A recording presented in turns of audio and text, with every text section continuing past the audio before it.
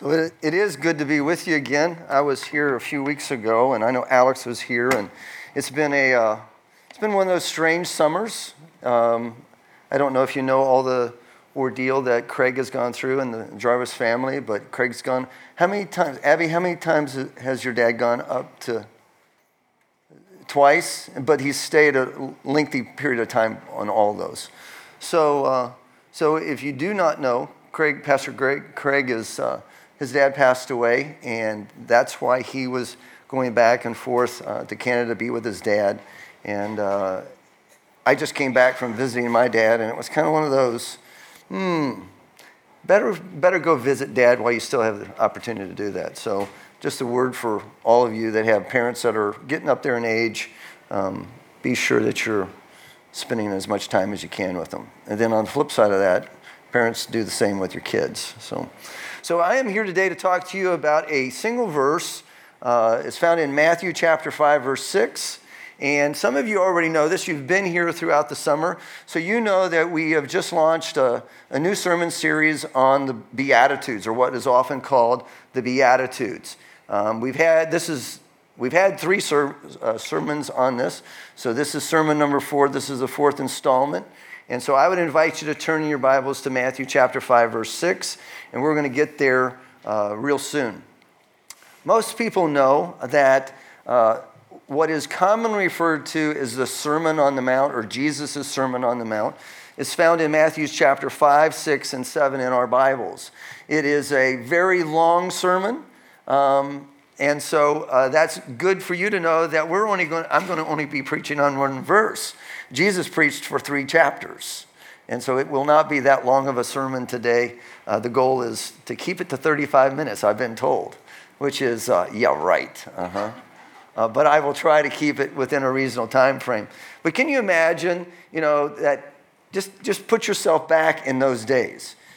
Jesus has entered his ministry at a very young age for rabbis in those days. He was a little over 30 years old. And he comes and preaches something called the kingdom of heaven. And he starts his ministry by telling the people of the day, hey, I've got something for you. I know you're in the kingdom of Rome, or you're in the Roman control of this area, this world, but I'm going to be talking to you, and I want to introduce you to something called the kingdom of heaven. And it's really his kingdom. It is his rule. It is God's rule here on earth. And he's talking to them about that. And people are mesmerized. People are drawn to him like a magnet. And as Jesus continues to talk about this kingdom of heaven, the people are naturally going to want to know more about that. And so crowds begin to follow Jesus. And where we find ourselves in Matthew chapter 5 is Jesus now has had this massive crowd follow him, and he has gone to a hillside, to a mountainside, and there is this massive group of people that want to know more about this kingdom of heaven. And so that's what Jesus is talking about in this passage called the Beatitudes, and then on throughout Matthew chapter 5, 6, and 7. And so let me just introduce you to a couple of people that are going to be in this crowd that Jesus has. Obviously, the crowd is made up of Jewish people mainly. There is likely a few Gentiles, but mainly there's going to be, the majority of them are going to be Jews. And it's going to be the impoverished. It's going to be the common folks of the day. I'm sorry, just came back from Tennessee, so if I start slipping back into that Tennessee slang, I apologize. I know we're in Chicago. We don't talk like that. But the common folk of the day were just the average working men and women. It was the farmers. It was those that did business.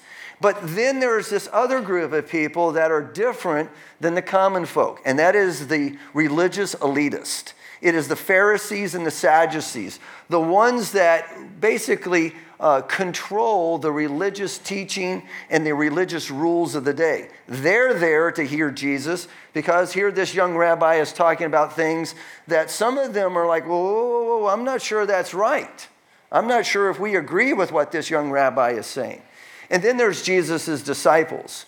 And Jesus' disciples now have gathered around him. Jesus has gathered his disciples, and they want to know more about what this kingdom is all about too. I mean, hey, they're one of his followers. They're in the inner circle of Jesus' crowd, and they want to know, okay, so Master, teach us more about this kingdom of heaven, this kingdom that's going to be on earth. Tell us about this. So that's what Jesus is doing here. That's who the crowd is. And it's natural for the people of the day to wonder, okay, this kingdom of heaven is different than the kingdom of Rome, and it's different than the kingdom of David. It's different than the Israelite kingdom. So your kingdom, who is worthy to be citizens of this kingdom? That is a natural question. You know, what kind of righteousness and what kind of rules and what kind of expectations are going to be on the citizens of your kingdom? And so he lays that out with clear instruction in these passages. And it's natural for them to, once they start hearing about, okay, this is what it takes to be in my kingdom or the kingdom of heaven. And they naturally will say, well, you're talking about the righteousness that is different. So what about these guys over here? These are these religious elitists, these Pharisees and Sadducees. You know, they talk about their righteousness. So will their righteousness, the righteous standard that they have, will that be good enough to enter into your kingdom, Master? They're asking themselves that question. And they're asking the Master, they're asking Jesus that question too. And they are naturally assuming that, well, if that righteous standard is the standard that we have to attain to be citizens in your kingdom, the average folk wonder, can we ever be citizens in your kingdom? And so that's what Jesus is going to be dealing with here. I love what Martin Luther said about this section of Scripture. And I just want to share with you what he says, because Jesus teaches completely different than the rabbis of the day. And this is what he says. This is indeed a fair, sweet, pleasant commencement of Jesus' preaching and teaching.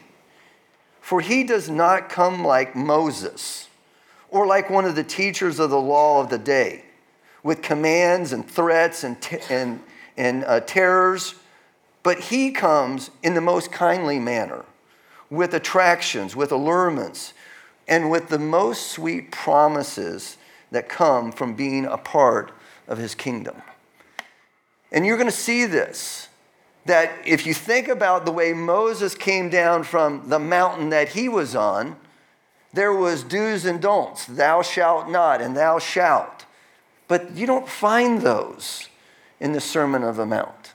And you don't find that kind of teaching in these Beatitudes. And I think as we look into what Jesus is seeing, not only was it powerful to the people of his day, I think it'll be powerful for each of us as well.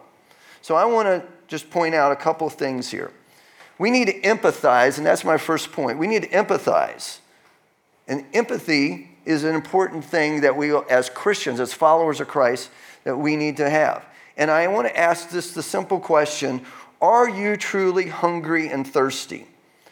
You know, Jesus has made 3 statements, and now he simply says, blessed are those who hunger and thirst for righteousness, for they shall be satisfied.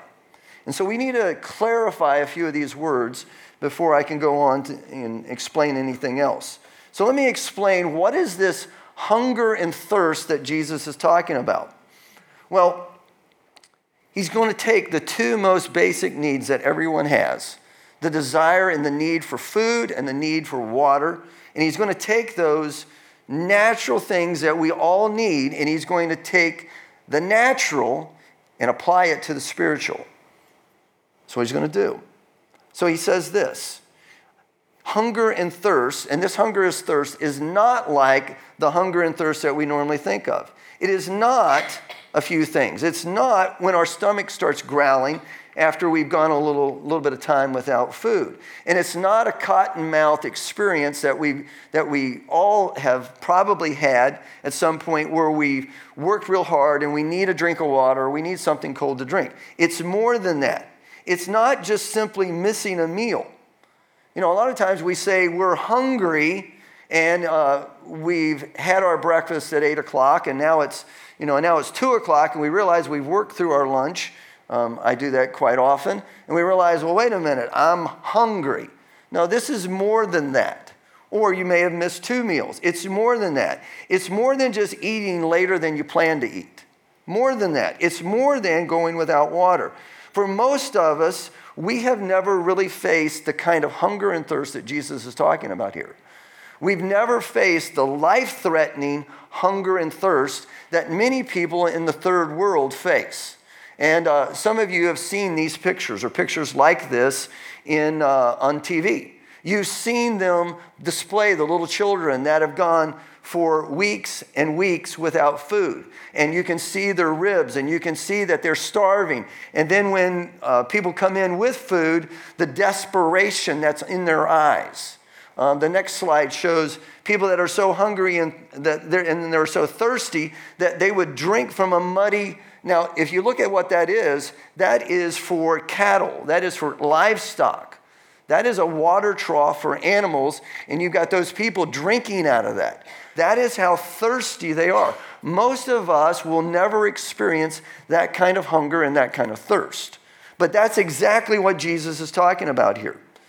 What he is talking about, and what this does apply, and we all can to some point experience the normal things of life where we've gone to a situation where we've missed a meal, or maybe we've fasted, for some spiritual reason that we need the Lord to come through for us. And we've gone for, some period of time without food. We all experience a normal hunger and thirst, but never to the extent that Jesus is talking about here. And this metaphorically, he is going to talk about that kind of desperation for food and for drink, and he's going to apply that to the spiritual realm. So let me give you a simple definition of what is this righteousness that we're supposed to be hungering and thirsting for. What you can't see in our English Bible is there's a lot of depth that I'm not going to go into in the original language, but it is the righteousness. He's not talking about a righteousness that Mark has or a righteousness that I have. That's not the standard. It is the righteousness that God has. It is a special kind of righteousness that we are supposed to hunger and thirst for. And he's talking about hungry and thirsting. I'm debating on whether to tell you the English. It is a present participle. It is an ongoing present action way of hungering ongoingly. You continuously hunger and you continuously thirst for this kind of righteousness. It's also sometimes referred to as the divine passive, where God is the one that is doing the work. And it's so interesting that it is God's standard of righteousness that we're supposed to be going after, not our own or the society or the culture that we live in. It's also, this righteousness is having the right standing before God, because one day we will all stand before God. Everybody will. Righteous or unrighteous, we will stand before God one day, and we will have to give an account of what our righteousness really is.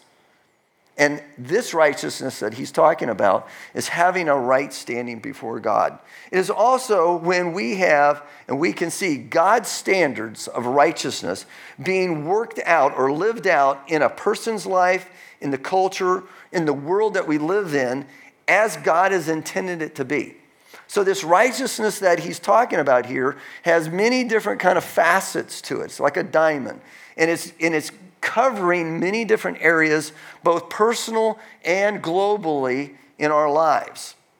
Now, I want to contrast what he's talking about there with the Pharisees and Sadducees and what they thought about and taught about righteousness. Because the Pharisees that were in the crowd that day, they had taught the people that righteousness was always external.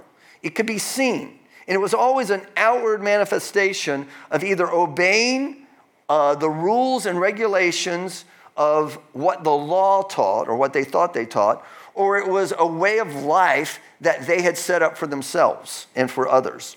For them, righteousness could be measured by the external qualities of how long you prayed, how much money you gave, how long you fasted. They had a standard that was all on the external. And you could look at someone in Jesus' day, and the Pharisees and Sadducees could say, because of the way this person lives, outwardly, we know they're righteous or unrighteous.